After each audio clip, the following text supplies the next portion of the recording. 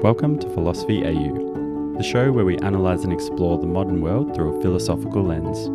My name is Lyndon. I'm studying artificial intelligence and I'm interested in the design of efficient systems for virtuous outcomes. I'm Josh. I'm studying psychology and I'm interested in the generation of progress that alleviates suffering in the world. We believe in the power of knowledge and the role it plays in creating a better world. We hope you enjoy the show. Okay, welcome back. We are back again, back in Geelong, back in lockdown. I almost said don't mention where we are because this is... Oh yeah, because where I am. Yeah, I'm still within my 5k radius. Yeah, well I was going to play off the whole intimate partner thing. We could nearly pass. Or what's the compassion and care? Like you come down to, some compassion and care. You need some care. Yeah, cool. So... I don't know. I don't have really many updates for myself. I've been pretty chill this last week. Obviously, we all just went into lockdown on, what was it, Thursday or Wednesday or something? Yeah. It was announced Thursday.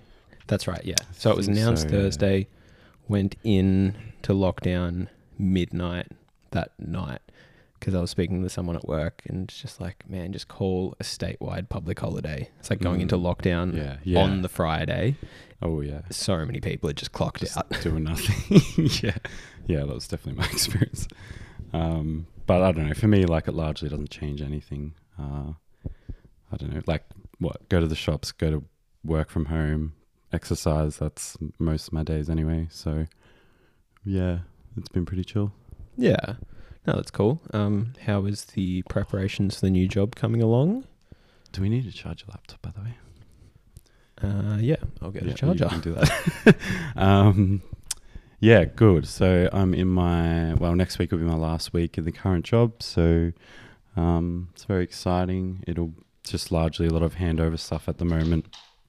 And just making sure that everything goes smoothly for the people that I support. And then I'll have a bit of a week break and we'll see, see what happens then. Hopefully I'm actually able to make use of that week, not just sit at home like I'm doing at the moment.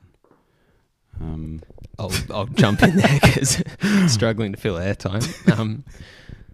How will you spend your week off? What will you... So obviously you might be stuck sitting at home, but yeah, how would you ideally like to spend that time?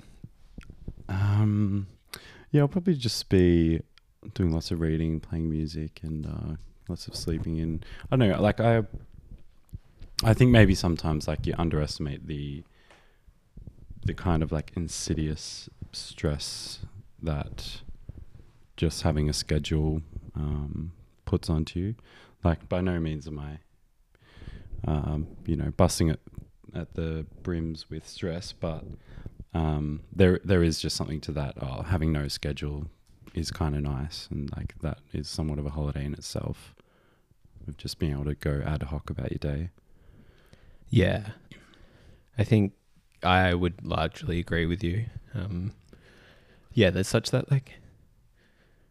it's kind of like when you finish a trimester at uni, or you've got a job break between jobs, or people start retirement, just the freedom and just working for yourself. There's all kinds of additions of this in life, I guess. But I think a common report from people who have experienced that, I would say, is just that they would struggle to go back. It's once you've realized how insidious the schedule is, the the daily grind for whatever it might be. I'm not just speaking about this in the purely work sense, but something that seems necessary, but then once it's removed, it's really difficult to go back to. Maybe I'm not making a really great point there, but it just makes me... This is something I think about a lot, because I really enjoy. Like, obviously, everyone values their free time and freedom.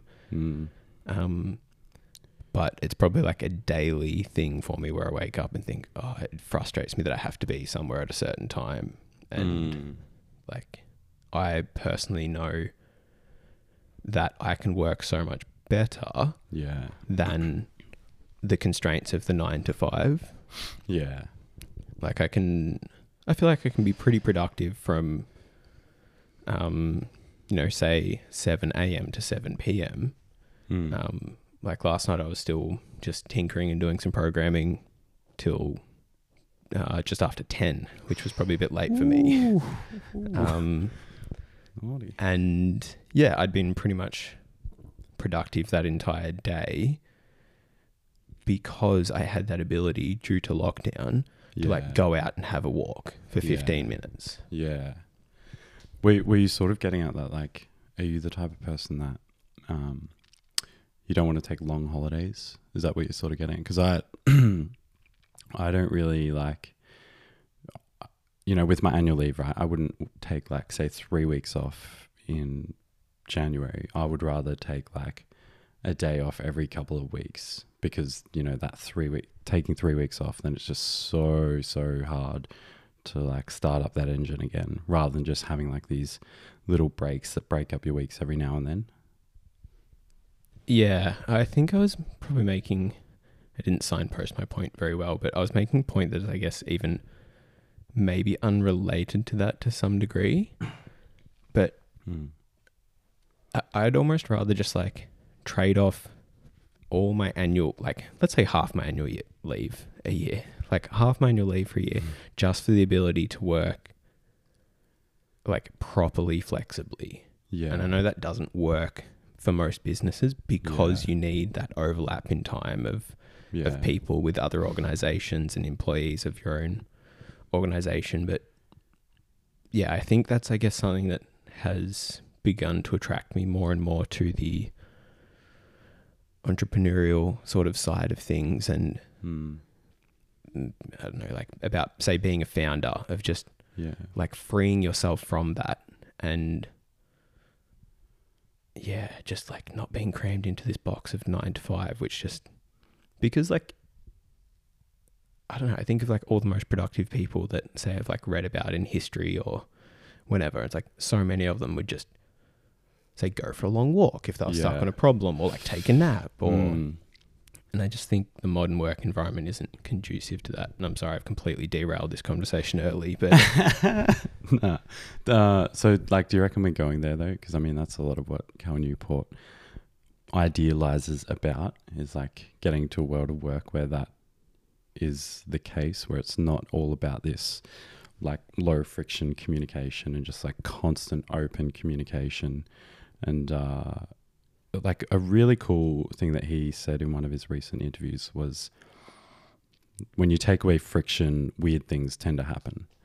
And he was like obviously talking about communication there, and just the ease at which like email and Slack and Teams and Skype, etc., has allowed us just this instantaneous low friction communication where there's just that classic like no barrier to entry and no filtering mechanism, where it's like if you think it's a good idea, you'll just send that message because there is no of that minimal startup energy and no friction to be able to calibrate like whether it's worth spending your resources on this message. But yeah, like, do you think like we're getting there, hopefully, to the place? Like, I would like to hope so. And I guess, you hear, say, Cal Newport or other people speak about these topics, and it gives you some kind of like global optimism that we will get there. But I would say I'm pretty locally pessimistic about it. Like, just based, because every company, I guess, has incentives to, maximize profits and do things like that. And it's not to say that those incentives can't be overcome. But yeah, I don't know. I think like I think you understand this part of my brain quite well. And I just have, oh man, I'm blanking on the word. What's that word when like things are made and they're not actually kind of like, say, rules are arbitrary. Okay, that's the word I was looking for. Yeah.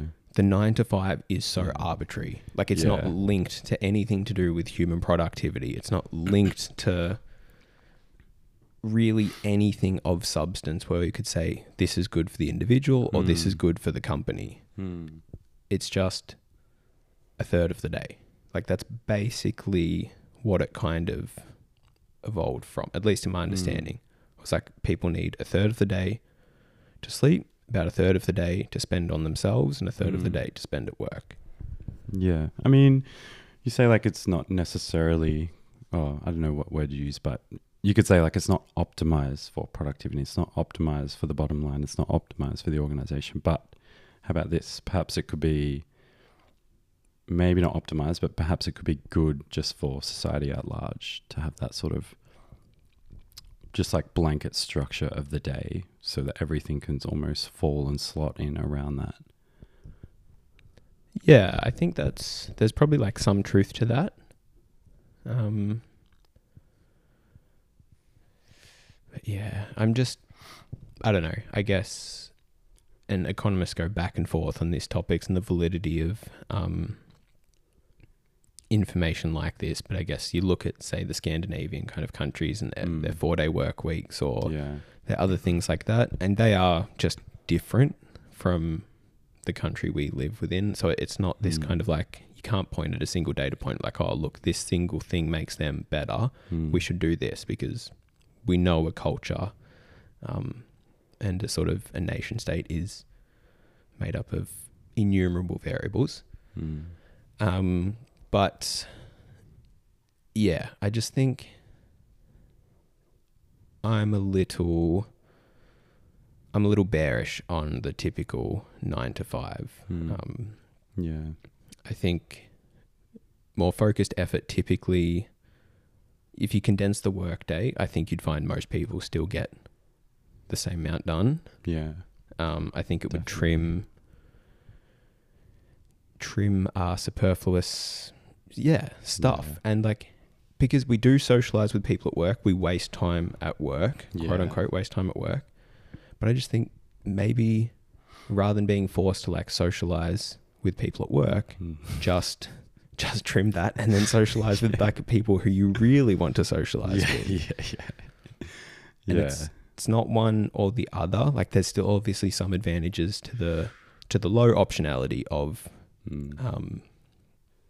socializing with people at work. But the final point I'll say is the 9 to 5 is good, but it bleeds over. Like it's getting stretched. Like it was 9 to 5 and now with low friction communication, there's work pretty much being done by people the entire time that they're awake. Yeah, I'm big on that, like what you just said, that like, you know, all these, say, managerial productivity, team building efforts and initiatives, like I'm always just like, fucking just let us knock off an hour earlier. Like don't worry about the team lunch that takes up an hour of lunch. Just let me leave 1 hour early and do exactly what I want with my own time. Like I honestly think for everyone that would be the best case. But it's just, you know, they have got to hold off their own obsolescence often, and you know, make their own job seem necessary. It's really tricky. Massively in agreement with you there, and I'm not even going to jump into that rabbit hole. But a related point, I think, is, say, a company like Google, and they were kind of like famous for, I can't remember what the exact amount of time is, but a substantial amount of time you could use in your working week to work on a personal project. Maybe 15% or like whatever it was. Something like that. And people will often say, oh, but like, you know, Google's wealthy enough to do that kind of thing. But the thing is, you never outgrow your constraints. Yeah. You never like Google still has shareholders that it needs to Yeah. be held accountable. You know, there's CEOs, there's bosses, there's managers. I don't think you actually ever free yourself from constraints. You just work out better systems of dealing with constraints. And some systems of dealing with constraints make various constraints obsolete. Just on that Google point, I read a book by, I think he was their, like, I forget his exact title, but essentially like their head HR guy, but it was a lot more of like a sexy title. It was like people and culture. His name was Laszlo Bock or Block. Anyway, he wrote a book called Work Rules. It's all about Google and the innovations that he did. And he worked there for like 11 years and then moved on. And I think he was like one of the innovators of that exact thing where they, you know, gave everyone like 20% of their time of their work week to do their own projects, and then they turn into big Google innovations. So, shout out to that book. That was really good. It was just, he went through, it was Google specific. So he went through all of like the innovations around, I guess like technically HR, but more around like systems and culture and innovations. And here's a cool one that you'll like. So Google's like notorious for not having equal pay.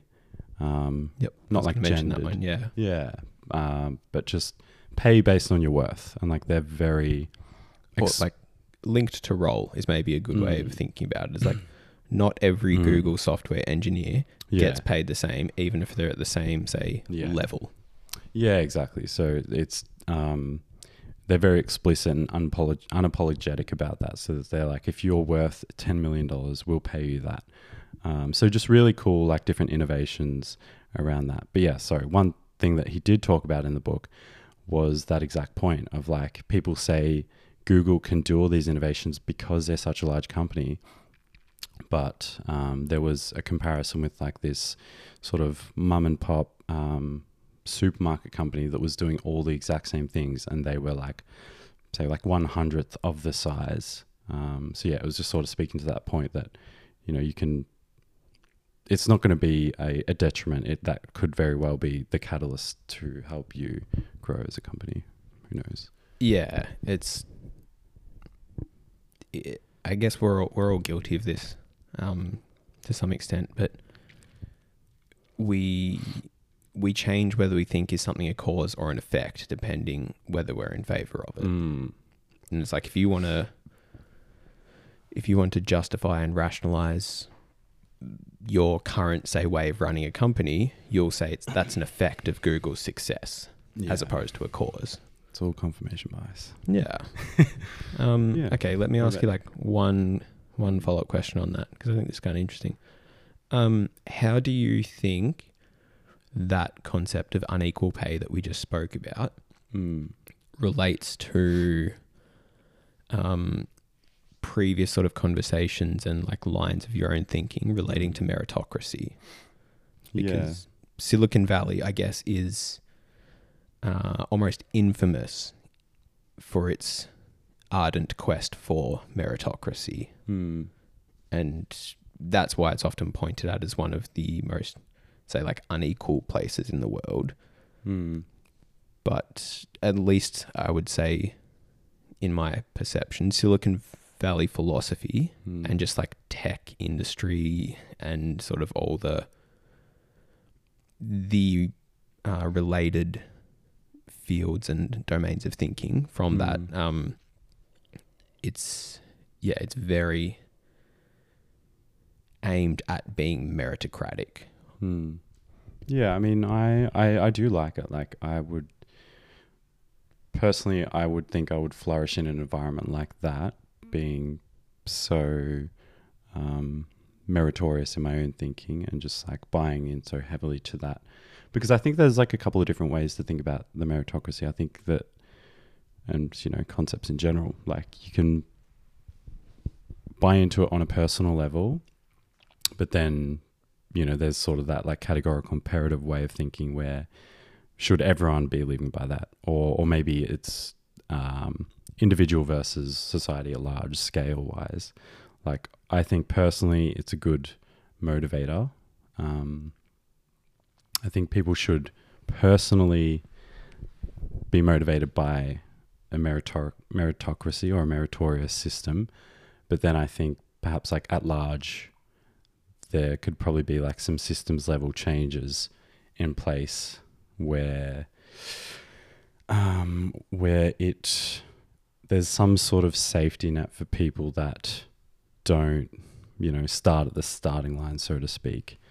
But on a personal level, I think it does make sense for me, and I think that's okay. Even understand, like, I don't see that as a contradiction. Like, I still understand that there are things with the meritocracy as a whole that don't make sense, and you need to keep it out of like the moral sphere of thinking. But I don't think that should like stop you operating in sort of like a meritorious way. Does that make sense? Yeah, no, that does.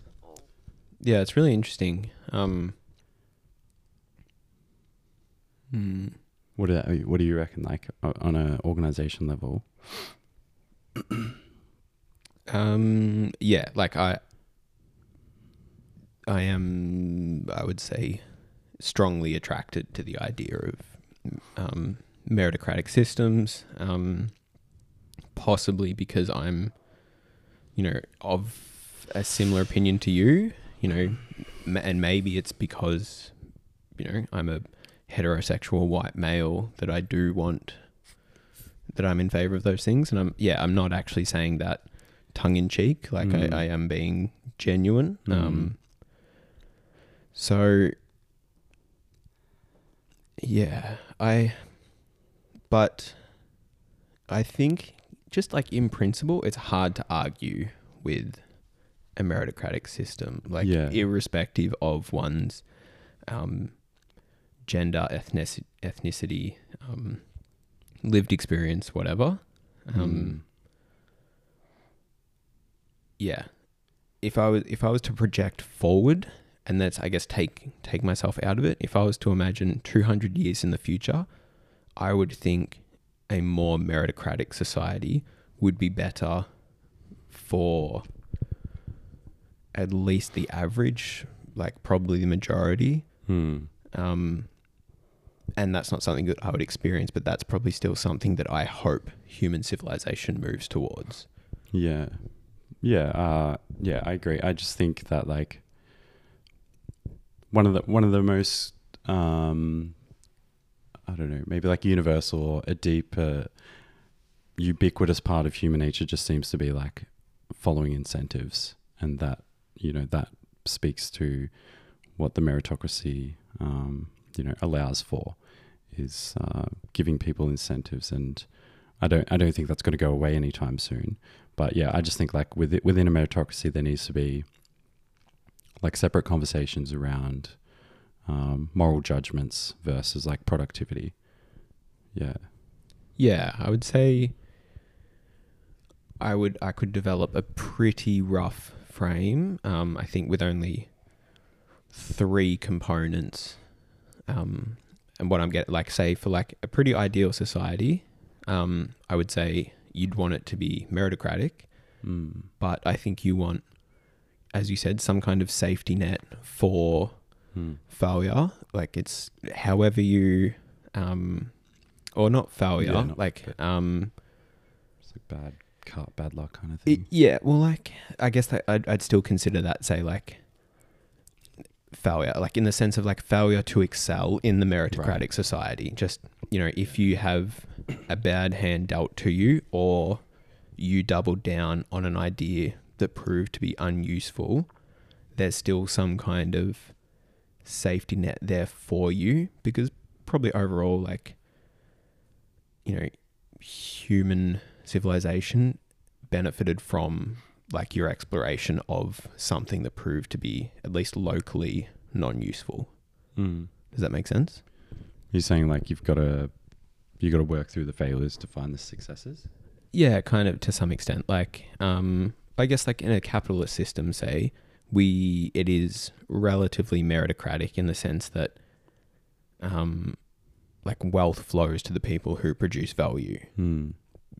That's an imperfect description of a capitalist system, but roughly. And it's, if you make a kitchen chair that is categorically different to the, modern version of kitchen chairs, like kitchen table chairs,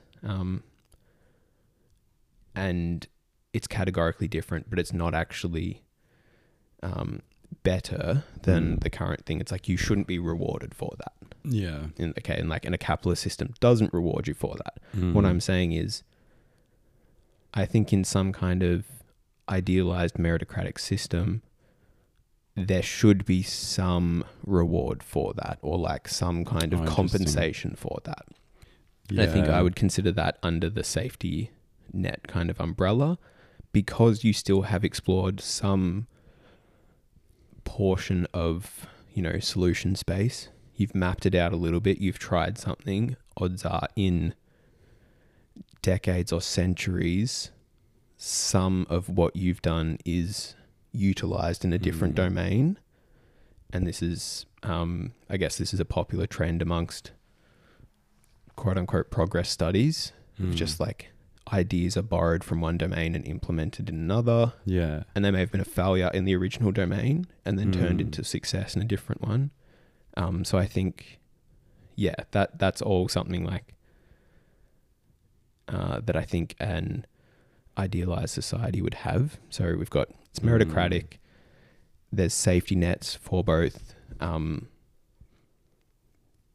failed exploration of ideas or exploration of failed ideas and some kind of like unfortunate life circumstances or other hindrances that one would face. And the third component is someone's productivity isn't inherently linked to their moral worth. Like, I think those three things are a pretty good starting block. Although obviously like building a society from there is wildly complex, but that's how I vision the future, at least. Yeah. In Lindensville. What came up there was like, not just having one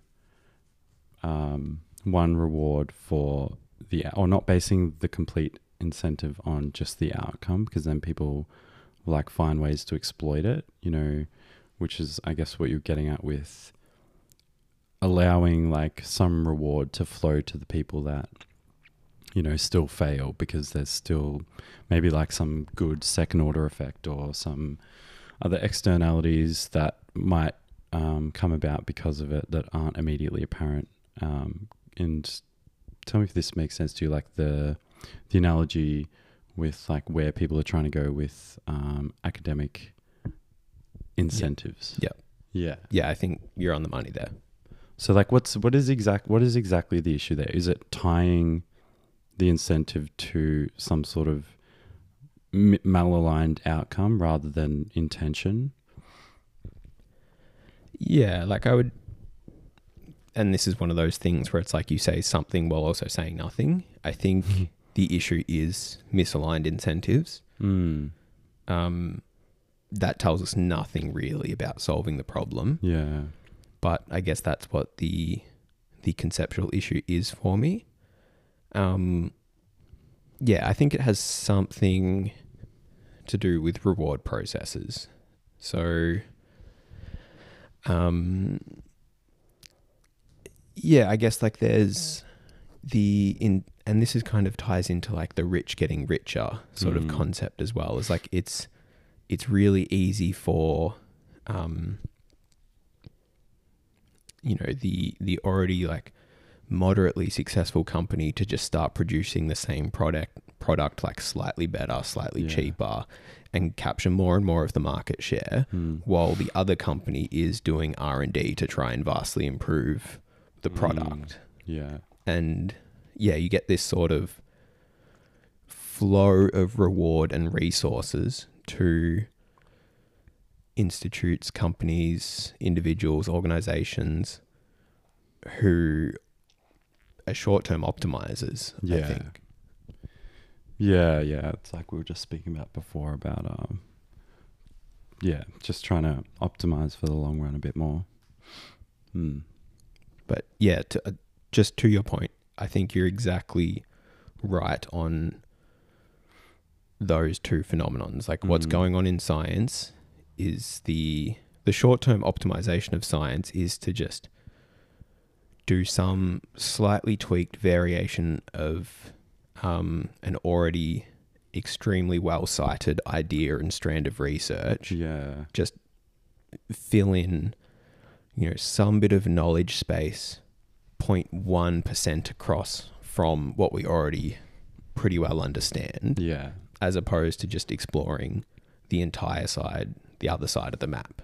Like just jumping to somewhere just categorically different. And there's also like that silo effect where it's just concentrated to, all the people citing each other because they're all just focusing on the same thing and they're all just rising boats on the same tide, versus like that one pioneer out there on his own creating something from scratch, just like can't access any resources because they're just on their own and, not like in that nourishing ground of everything that's already established.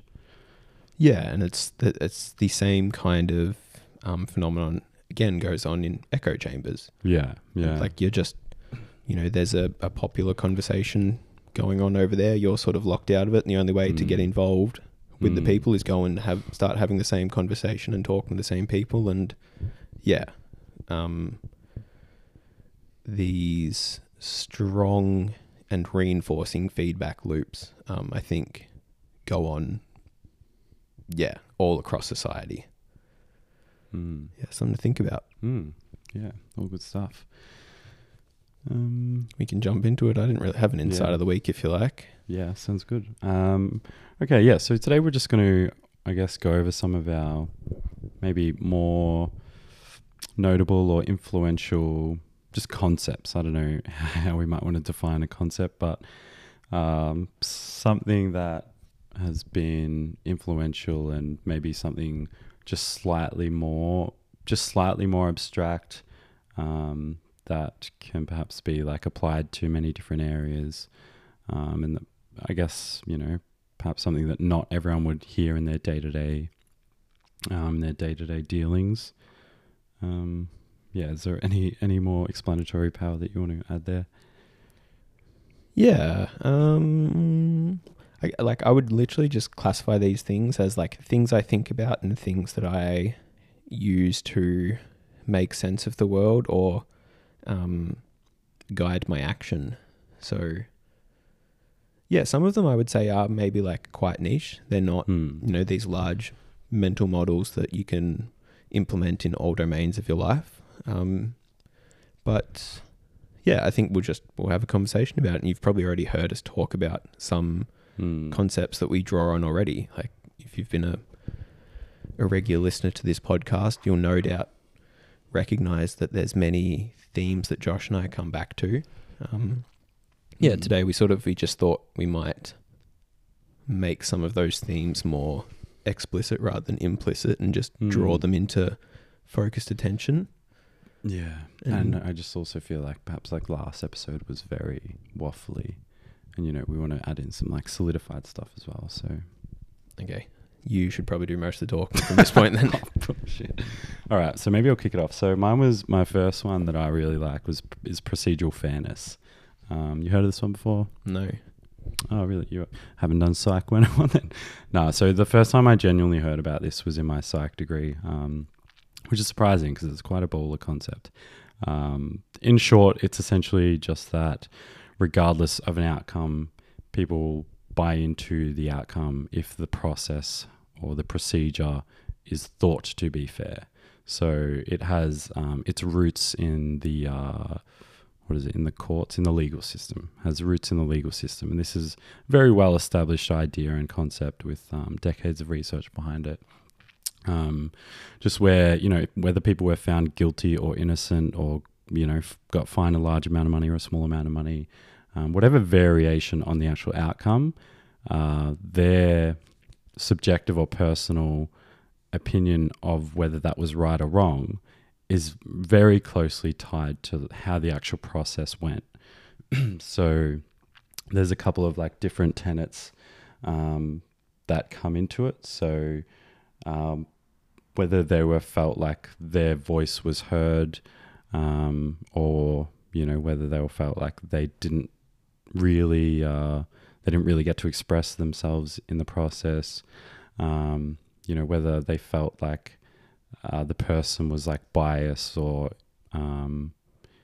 like impartial or biased, that plays into it as well.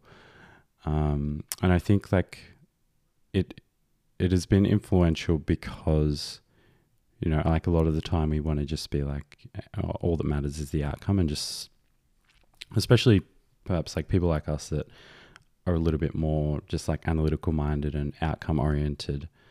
So like we want to focus so much on the right answer that we sort of forget about the process sometimes, and just be like, even if this isn't the nicest process to go through, I'm still giving you a more accurate answer. But perhaps it sort of pays to spend a little bit more time just making that process a better experience, and like making sure the person feels heard, and making sure that you're giving it the right amount of time to make that decision, whatever it may be. So I think it does, like, it can translate into different settings and different contexts. Just to be a bit more process and procedural oriented. Yeah, I really like this. A few things come to mind. So it sounds very strongly related to it, like equality of opportunity as opposed to equality of outcome. Like that's, like the procedural fairness to me sounds almost synonymous to equality of opportunity. Interesting. I would say I'm not sure I completely agree with the characterization of an analytical mindset being linked to more of a focus on results. Interesting. You are possibly correct there. At least, like I would say, in probably like one of the central tenets of, say, like thinking probabilistically is the awareness that like even the most idealized process will sometimes result in non-optimal outcomes.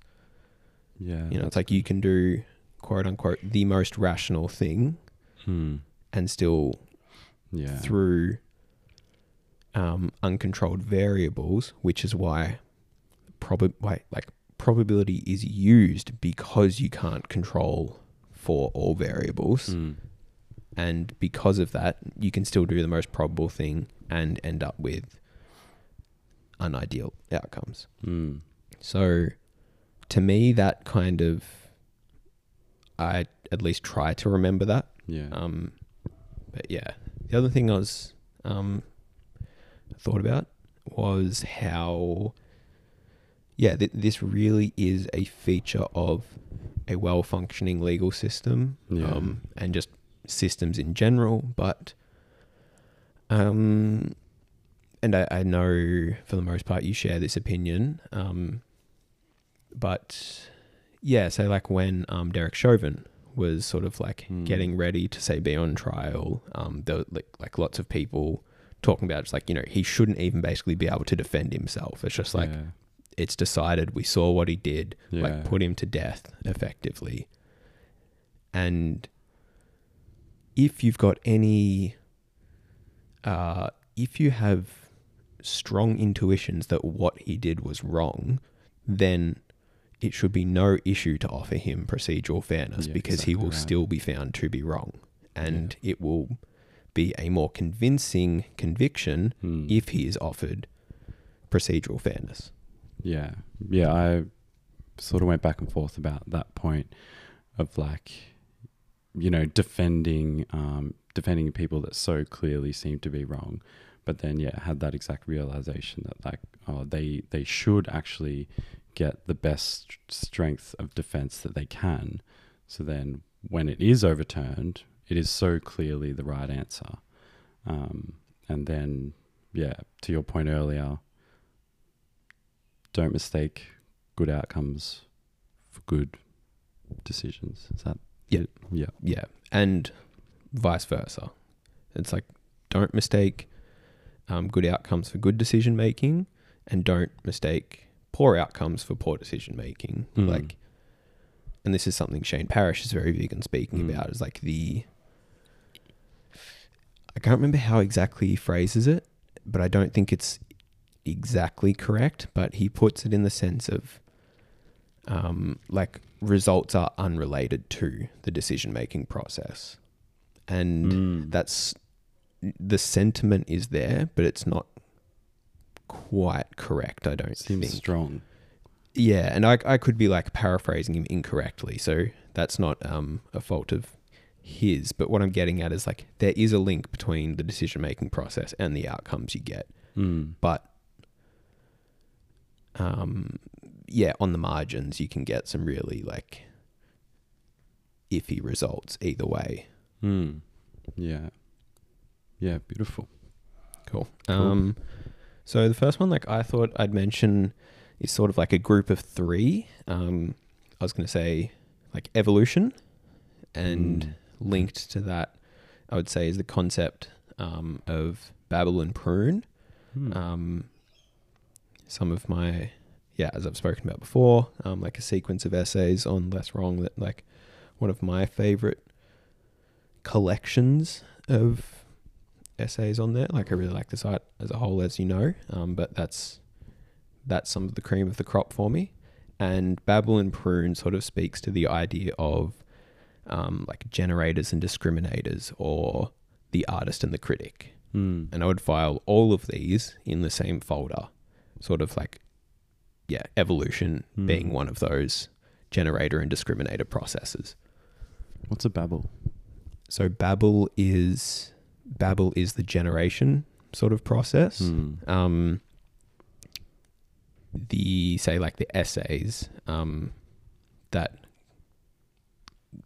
linked these terms, or sort of like defined these terms and like what they symbolize, just sort of speaks about how we have these like vocabulary and sort of like word generating mechanisms in our brains, and like that's sort of like what babies do, is like they babble and they speak, and it's just this really pseudo random combination of sounds and or whatever. Like it doesn't it's not actually linked to words necessarily, but like the part of your brain that comes up with ideas is just pseudo randomly combining concepts and various pieces of information. And that, we might call that like the subconscious. And then the more higher order evolved sort of cognitive processes are the pruning aspects about, and that's a highly it's like a filtering process. And it's discriminating between good and bad, and whether something is better or worse. And so between, or in combination of, Babel mechanisms and prune mechanisms, we come to pretty well optimized solutions for things. And so evolution is an example of that. Like, genes mutate and replicate, giving like a wide variety of potential sort of things, and then environmental constraints and selection processes are the pruning mechanisms in that. And so eventually you have the survival of a subset of the original set. And that's, again, generation and discrimination, Babel and Prune, artist, critic, evolution. Like that, they all fit the same model for me. So on like a personal level, do you think that something must happen like temporally with age, right? Like there must be yes, some sort of change over time where the generation is a lot. Well, I know like with developmental both like neurology and psychology that is the case. Well, more with neurology, right? Like a large part of the growing brain is actually like the pruning brain, is like just pruning, say like useless, useless pieces and bits or things. But yeah, do you see that? Does that happen over the lifespan more and more? And like, does that relationship change with how much like there's generation versus how much there's pruning? Yeah, I would say yes, without having really strong pieces of evidence that I could point to, like on a mechanistic level at least. But I think you are correct in highlighting one of the really strong ones is that there is a ton of generation throughout the really early stages of development of a human, like in utero, and then say like pre-adolescent, and then it becomes very much like, okay, we've created so many neurological connections, let's prune off the ones that aren't useful or as useful. I think so. That's, yeah, speaking at that level, I think we see this as like teenagers are quite experimental in sort of there's a lot of behavioral babble, I would say.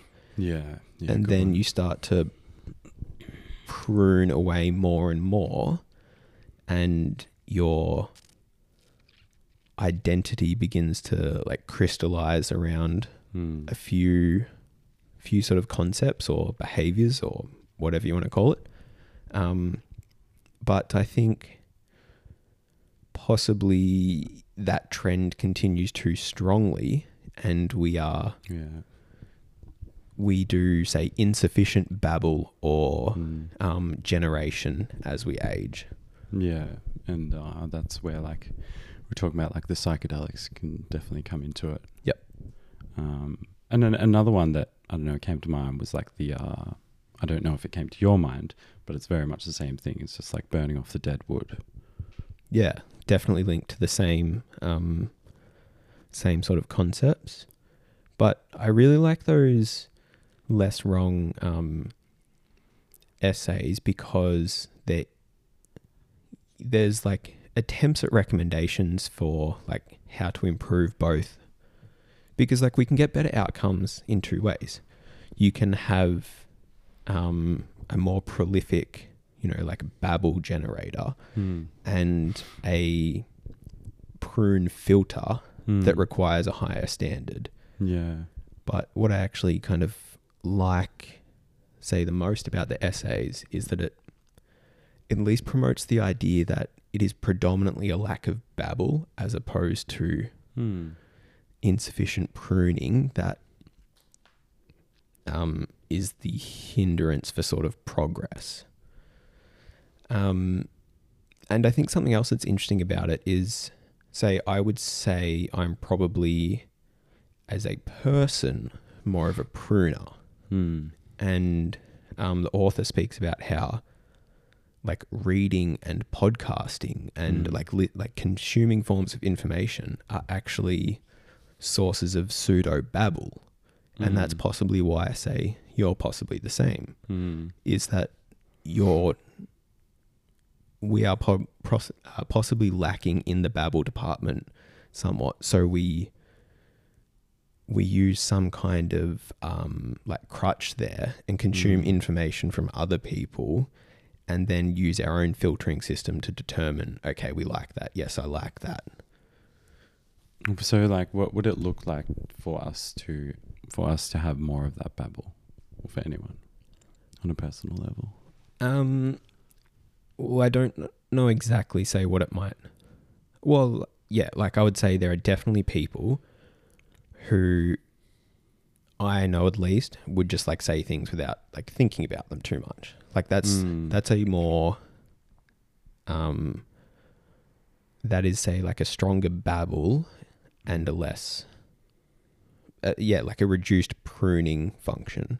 Or does it just depend on the context by which like you're talking about it? And like, could it be the case that like someone with a stronger, say like affinity to the babble would be a traveler also? like, could that be considered the same thing? Whereas, like, you know, the pruning could be, you know, someone perhaps just like staying and trying to optimize what they're currently doing. Yeah, possibly. Yeah, context is obviously like always important. I don't know like how it necessarily always embodies itself. But yeah, I just think overall it's an interesting thing to think about in the sense that you can optimize yourself, you know, the success of your company, you know, whatever, just by generating more possible outcomes and then better selecting between those possible outcomes. Yeah, like there's, I guess like there's strong parallels to the creativity debate, or maybe not debate, but discussion there, where like, you know, a lot of people are of the opinion that like creativity is just a numbers game, and you know, like the more possible, the more surface area there is, the more possible fertile ground there is for quality stuff, and then it's just about that filtering mechanism being good enough as well. Yeah, I just think like it's not that's why I like this whole Babble and Prune concept, is because I don't think it's that whole numbers game thing completely captures the it's like, yes, if you paint 100 paintings as opposed to one, odds are one of the 100 is going to be, say, a masterpiece. Like that is playing the numbers game. But if you have a strong prune, like a sufficiently strong prune filter, say, you might be someone who completes 10 paintings, but you recognize the 10th one is actually of higher standard than the rest, and you put more resources into that.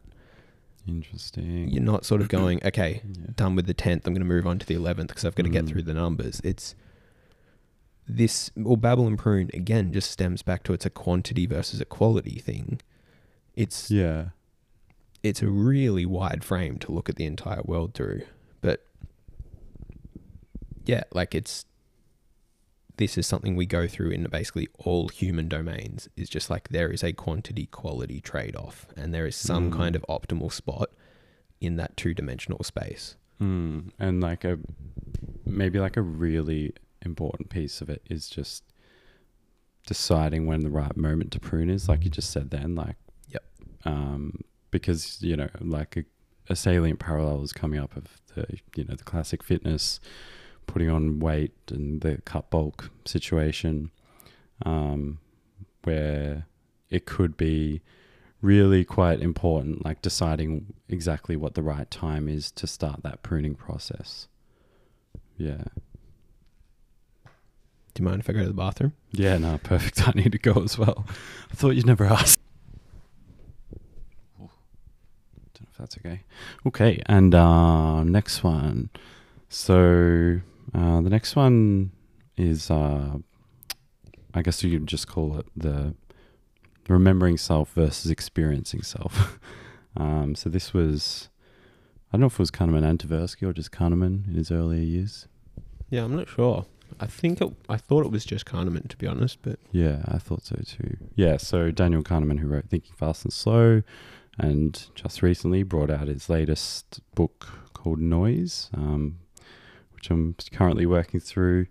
But yeah, so he in his early years did research on the experiencing self and the remembering self, and to what I understand of it, this is kind of just speaking about, I guess, like maybe like optimizing your life around these two different conceptions of value judgments around your life and yourself. So he put it in like two categories that he worked with, which was the experiencing self, which was, I guess you might say, like yourself in the moment, and maybe like what would optimize for that self, the experiencing self. And then the other side of it was the remembering self. So, you know, what would be optimized for you remembering on that experience. And yeah, I think there's a lot of cool different aspects to thinking about that. You know, things like pain, just phenomenons that are like one way in the present, but then reflected back on, they, with the benefit of hindsight, they can almost flip into the like diametrically opposed experience, like something that can be like experientially negative, seemingly like in the moment negative, and then reflecting back on that for the remembering self. It's like, oh, you know, hang on, that was perhaps it's a bit of reframing as well, but like that was actually quite a positive experience. So I think, yeah, this was quite a good concept to learn about for myself. And because there is also I forget where I heard this, but I jumped on board with the opinion that like there's too much weight given to the deathbed to that experience. You know, like there's the common, you know, you want to be on your deathbed and like be proud of that, like of all those moments. And I think it makes sense that like maybe people just put too much weight into that one moment and that one experience. But like there's all these other experiences that maybe your deathbed person wouldn't be happy with, but like who's to say that outweighs any of the other experiences, if that makes sense. But sort of just speaking to the idea that there are like different selves and, you know, quote unquote selves to optimize for. And, you know, I guess you'd probably just want to think about and calibrate which selves you're optimizing for. Yeah, I actually use a similar model, but in the opposite direction, I think. So, and I guess this links in with like flow or something like that to some extent. But I guess what I feel is when I feel most comfortable, most happy, there is some kind of connection between, or maybe I'll put it this way. One of the things that makes me feel good in the present is doing things that I believe will make me feel good in the future. And there's some kind of perfect overlap at various times when you're doing behaviors that feel good and feel like they'll produce rewards. And yeah, so I guess that's like kind of that's the experiencing and the prospective self, we could say. But yeah. I really do like this frame, and I do reflect on the remembering self to some extent. But I think I'm a little bit more forward facing, at least in my use of it. That would seem like a really good and a really useful like North Star, is just to make that alignment between the experiencing self, or the well-being and pleasure of the experiencing self, and the well-being and pleasure of the perspective or remembering self, almost like one-to-one. Because, you know, we always talk about like, I guess like wanting to find that fine line between optimizing for your future selves and your now self without sacrificing pleasure in the moment, or like how much pleasure can you sacrifice in the moment to optimize for your future, and like just trying to like shorten that distance as much as possible, or like find that equilibrium, I think is like a positive and good North Star, and probably one that I connect to as well. Yeah, no, I would agree there. I don't have tons more to add, but it is really interesting how you speak about something such as the experience of pain is negative for the experiencing self, but typically some kind of virtue for the remembering self. And I think this is a phenomenon that you kind of run into when say like people ask for book recommendations, which is something I know you're familiar with. People ask me, because obviously we both sort of read a few books.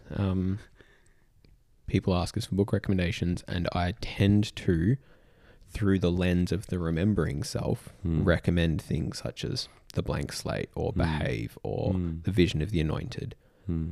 Yeah, probably, like at the time, like I remember The Blank Slate and Behave especially. They were slogs, and I was just like, oh my God, like I am in some ways like so over this book and or like so tired of this point being elaborated extensively, and I'm only on page 150 of 750. But that boredom, laboriousness kind of element of it, that is what made it such a salient feature for my remembering self. And I would say the remembering self is more strongly linked to knowledge, I think. Like obviously knowledge needs to be like recalled. So yeah, I think what I'm getting at is I think there is something important for kind of the experience of pain and knowledge acquired through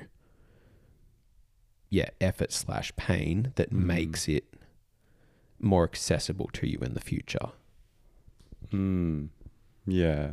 I mean, yeah, it's probably the case that like you know, if it is such an easy or pleasant experience, I don't know, like, yeah, it might be, there might be something inherent about displeasure that solidifies it in memory more.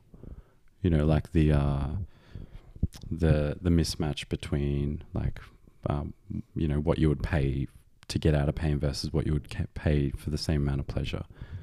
Like pain and discomfort is just a much more like salient experience on a lot of different levels. Yeah, I'd say probably like there's something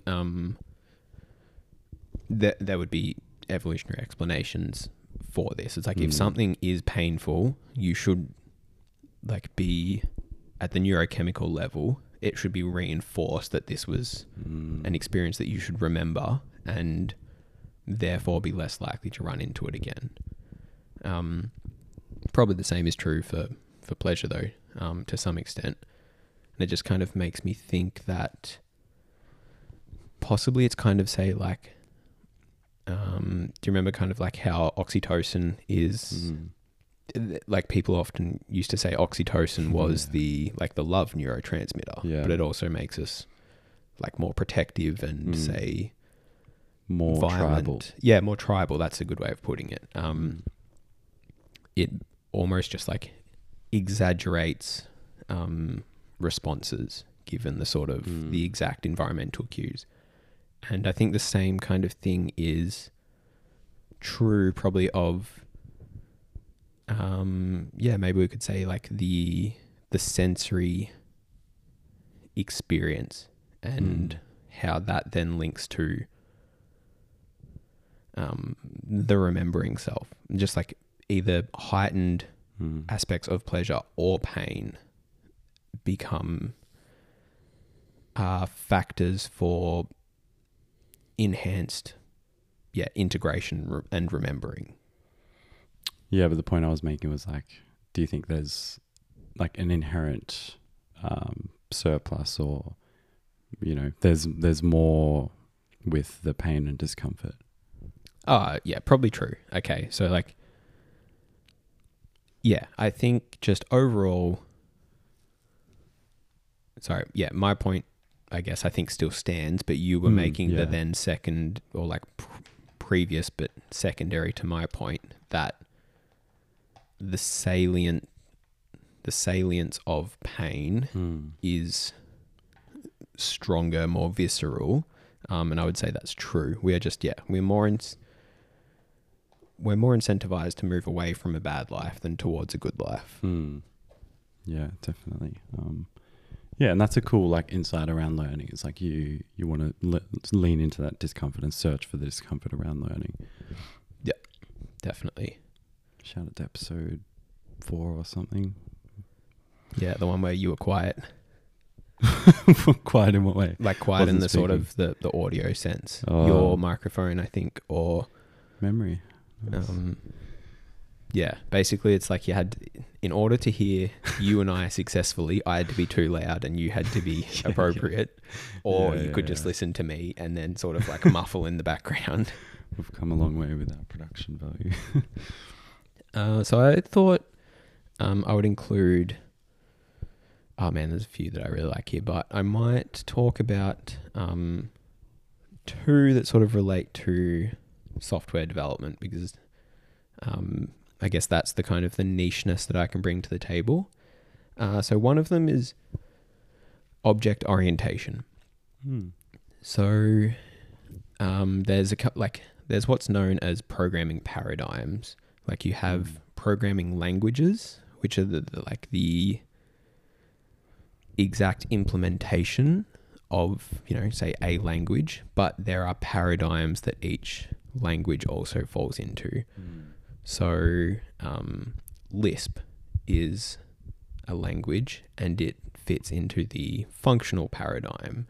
Same with Scheme, or Haskell.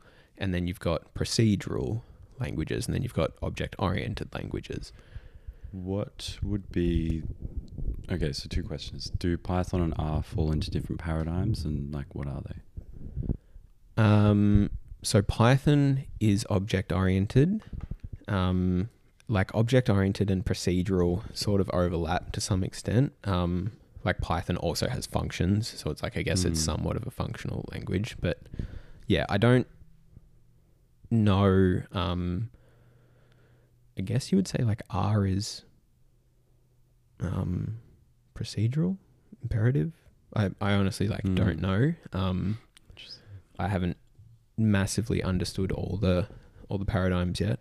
Could easily Google R and then it would tell us. But the point I kind of wanted to get at is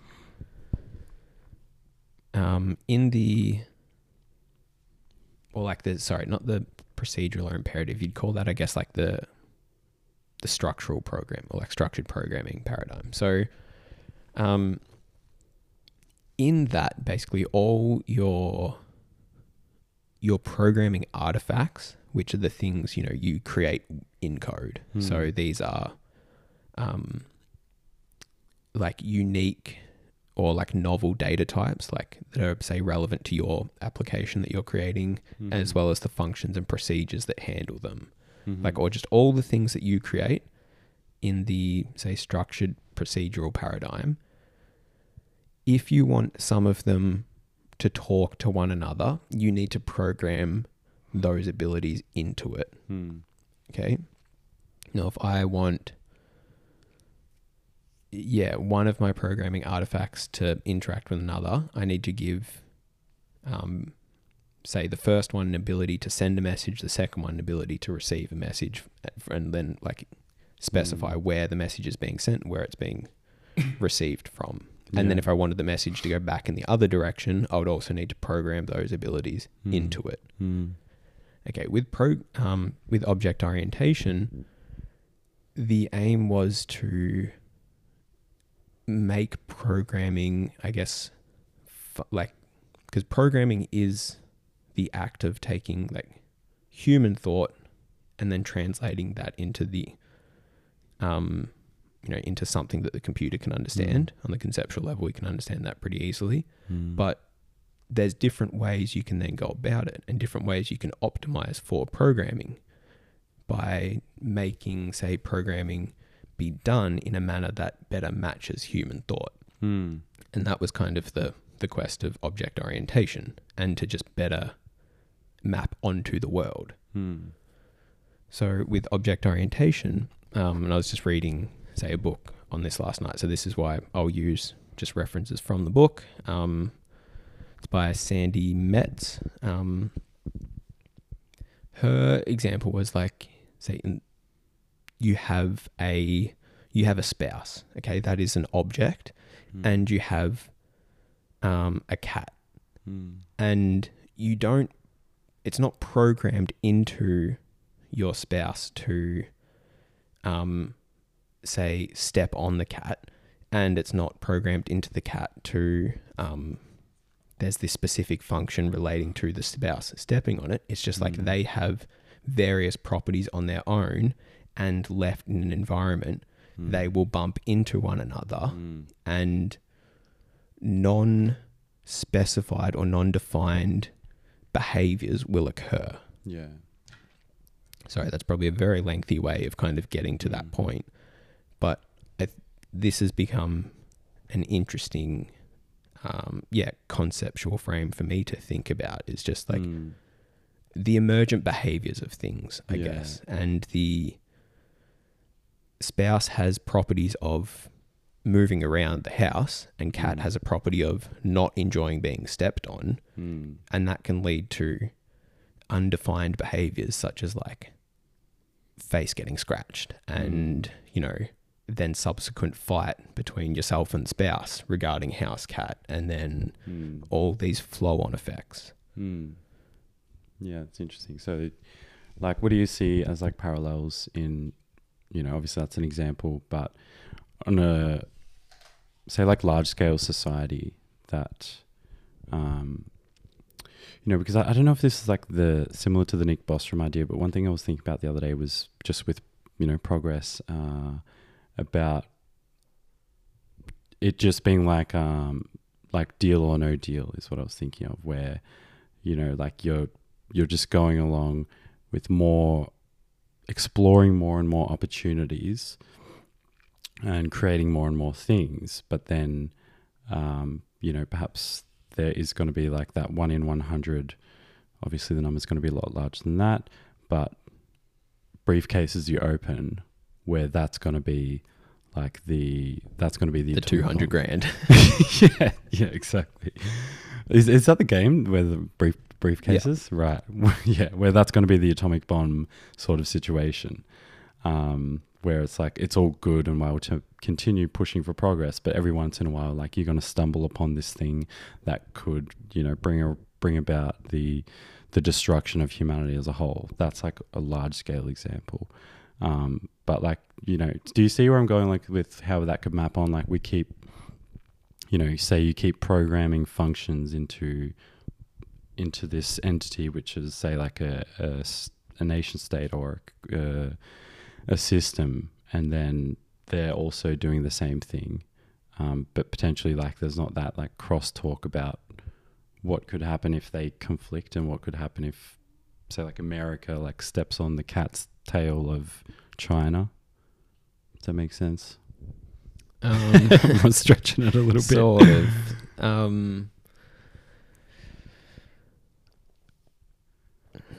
So maybe like let me go back a little bit. I don't think it's surprising that you do. So like, I guess currently on my TV is paused is a video between Tyler Cowen, Patrick Collison, and Mark Zuckerberg. Okay. And two of those people are software engineers, and there's obviously a selection bias in the sense that I'm watching them, and like I am one of the reasons why two software engineers are appearing on my TV screen. However, what I would say is, on the inverse of that, I don't think it's entirely surprising that people in sort of the software programming world become somewhat thought leaders, because of what you do in programming is, I guess, the management of complexity and information, and what parts of a system should interact with another, and the efficient design of interaction. And I think that's extremely comparable to a nation state or a government or a company.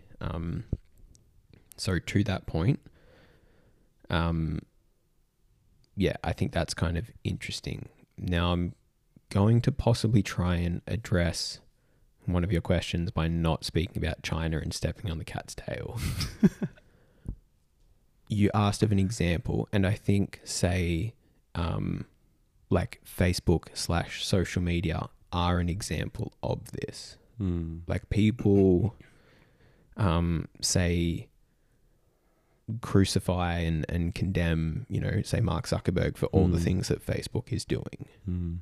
But I think this should be looked at in an object orientation sense. In that, like, Mark engineered something, Mark / all of Facebook, have engineered something that is then interacting with different objects in just like the freeness of life. Like they didn't program the behaviors of like, I guess like addictive properties were programmed into Facebook, and there are but there's also external forces acting on that object, not just the internal sort of like defined ones, and entirely new results emerge from that. So I think, we see like object orientation is literally used to design software, and then the analysis of how software fits into society, I think, is also better looked at through, say, an object orientation lens than the structured programming sense of like, well, this is all,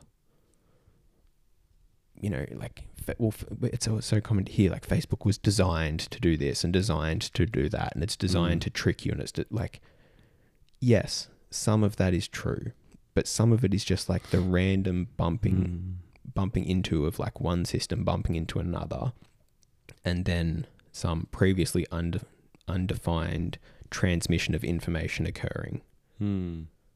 Yeah, I'm struggling to, maybe I'm just trying to like put like this false dichotomy on it of like good and bad, but like what is there to say about how they think, or how you would think about like the unintended consequences of creating something, and then how those random interactions occur? Like, is that a large part of, like, that sounds like it would be a large part of it, or is that the goal of it, is to be able to create more possible space by creating these separate things? So, like, I clearly can't, one, I don't even understand the topic at all in its sort of completeness in object-oriented design / programming. And I can't relay all the concepts here. But yeah, like, that's, I guess, why it's called a paradigm, in the sort of like, this is just how we're going to think about it, and there's still better and worse ways to do this and achieve outcomes. Yeah, right. So, like, something else that, like, one of the reasons object orientation is big is because it sort of fits into the agile methodology where like change is going to occur. It's this, and Sandy in the book speaks about how like there's different kinds of programmers, and how, like, I'm getting way off point now.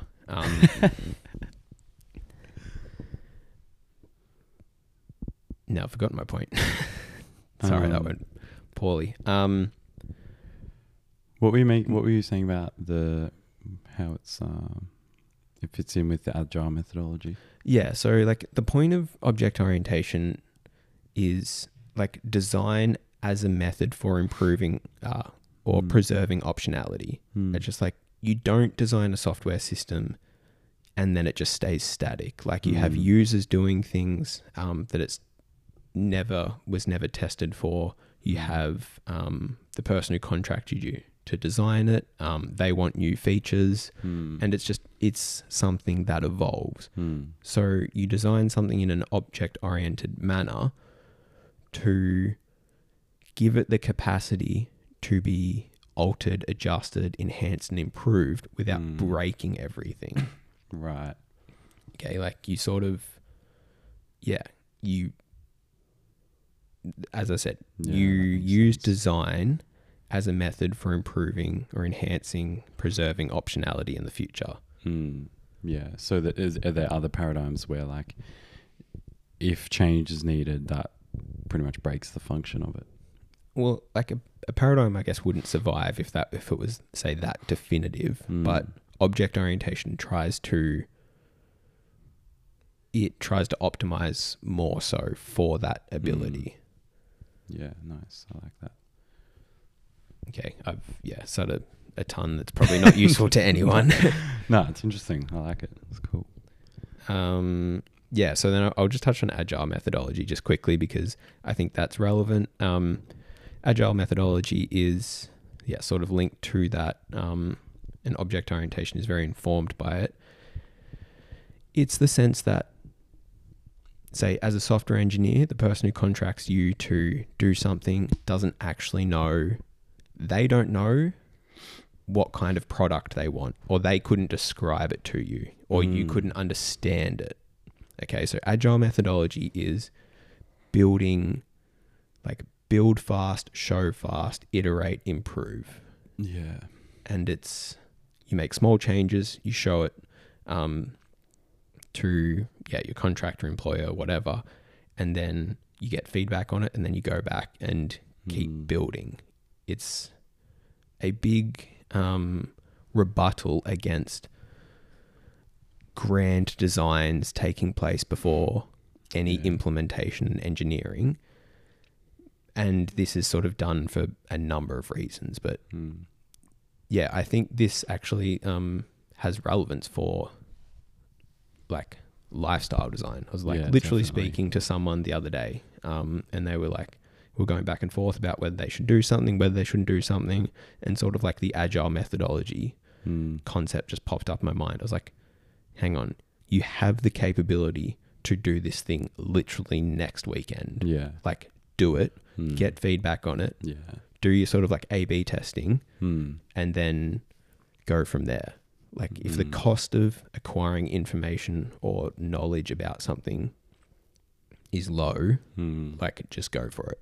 Yeah. Is it fair to say that this is like basically like the dominant stance these days, like within businesses, that, the old way of doing it? I don't know if the old way is it waterfall? Is that what they would call it? That's just like antiquated. Yeah, like waterfall definitely sort of rings a bell. I'm not sure what you would call it. I would say yes, agile methodology is very popular across the board in business, though it, I think, definitely started, I'm pretty sure, in software. Yeah. But I guess it's, again, the pushback against like strategic or like 5-year plans. And it's like, not that they don't have a place, but don't spend 6 months mapping out your company's next 10 years. Yeah. Which is pretty popular by like board members or like management staff because it, justifies their position. But still spend some time, like spend, say like 1 week mapping out the next 3 months, something like that. Yeah. And the thing that Sandy sort of goes on about in the book is that you shouldn't be optimizing for a particular future, but you should be like, you can't be optimizing for like knowing what change is going to be asked of your system, like of your software, of your company, whatever. It's like, you'll run into trouble if you think the future is going to hold that particular thing for you. Yeah. You don't know what the future holds, but you can be certain it will demand change of you and of your system. So that's why it's sort of, she's like, you design to preserve optionality. So that's speaking to your point. Yeah. Design and planning are still important, but you need to be understanding that there's going to be unforeseen consequences and things that pop up. And you want to design your system to deal with them as adequately as possible. It's probably like a lot more relevant, salient these days to be doing it because, or that shift has probably occurred because everything is a lot more, I guess, like to do with bits rather than atoms. Like everything is a lot more online. Building a business is much more these days about like creating a website rather than finding a lease. You know what I mean? So therefore, like everything has moved a lot quicker. Therefore, you need to be a lot more agile. Where it's like it's the same thing. It's just like on a quicker scale, I guess. I get your point, but I think it's slightly the wrong frame. Don't think agile in regards to speed. I think agile in regards to maneuverability. And I would say the pandemic is a better example of that. Like there was some unforeseen thing that occurred, and like the popular phrase that went around the sort of the business sphere was like pivot. Companies who had preserved their ability to pivot, say they had, because like it's popular business philosophy to like find your niche, like look hard for your niche and then go hard on that. But businesses that had invested resources in building other departments and profiles in other areas of the economy, they had preserved their optionality and they were, say, quote unquote, more agile. Yeah, I like the parallels to the that makes a lot of sense. It's a good one. I like the parallels to like the career design and the life design stuff. It's very much like the Reid Hoffman, Cal Newport philosophy of career design, of just like I guess what you do want to be building up is that capital of transferable and useful and valuable skills in the marketplace on a maybe a more abstract level rather than a concentrated level of like, learning Python and mastering Python versus, software development as a whole. Yeah, or just like, I would say, like our changing of careers is like multiple times that we're, say, like moving laterally as opposed to like vertically, or like horizontally as opposed to vertically. Like what we have done is we've foregone, promotions and like the benefits that hyper specialization brings. However, there's an inverse side to that coin, and there is like a flakiness and a risk of hyper specialization. Like think of, say, the niche surgeon who works for 30 years to get themselves into doing this one really, really particular type of surgery. And then within a 2-year period, a technology is developed that makes that surgery obsolete. Like that person they were probably making, $500,000 or more each year for the years leading up to it, but they hadn't built an agile lifestyle / career. Yeah, I'm big on that. Stay agile. Yeah. Cool. We can leave it at that then if you like. Probably. Beautiful. Do you want to chuck in that? Thank you everyone for listening as usual. Much appreciated as always. Give us any feedback that you have, or just leave us a nice 5-star rating. Any parting wisdom? Yeah, can everyone please go to Josh's SoundCloud, Denim Doof Shorts, and actually listen to Origins. Don't get put off by the name. Doof Shorts. What do you think? Yeah, I really liked it. Like thank you. I thought it was sick. And I had like that's right. I wanted to share that as my insight of the week and completely forgot. It's funny. I liked, how do you pronounce it? Tableau rasa. I guess that's how you say it. The blank slate. Shout out to the blank slate. John Locke. I liked it, but I think I was blind. Like I was like, oh cool, this is my friend doing something, and like this is a decent crack at it. But I thought Origins was sick. Like, thank you. So what I'm saying is like I think it has, it was of significantly good quality that it like transcended my friendship bias towards you. Appreciate it. No, that means a lot. Thank you. I think the craftsmanship was apparent. Speak about consumer craftsman paradox. Fucking hell. Big time. So I just killed you producing it.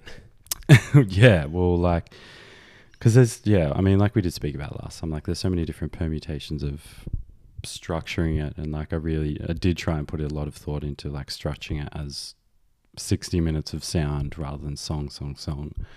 And I literally had the thought of, by the end of it, I was like, this is actually kind of shit. And then you know how it is. Yeah, that's crazy. It was so good. So yeah, I think much like appreciated. the 33-minute mark is my favorite bit, but I do have lots of favorites. I'll have to go back and find that spot. So yeah, everyone check it out. Like if you are sick of listening to me talk about computer science concepts and then forgetting what I'm talking about, yeah, go consume Josh in a different audio format. Yeah, it's I guess you would call it like deep Afro house. I wouldn't even put a label on it, like just because people will just what? just listen to it. Much appreciated. Thank you for that.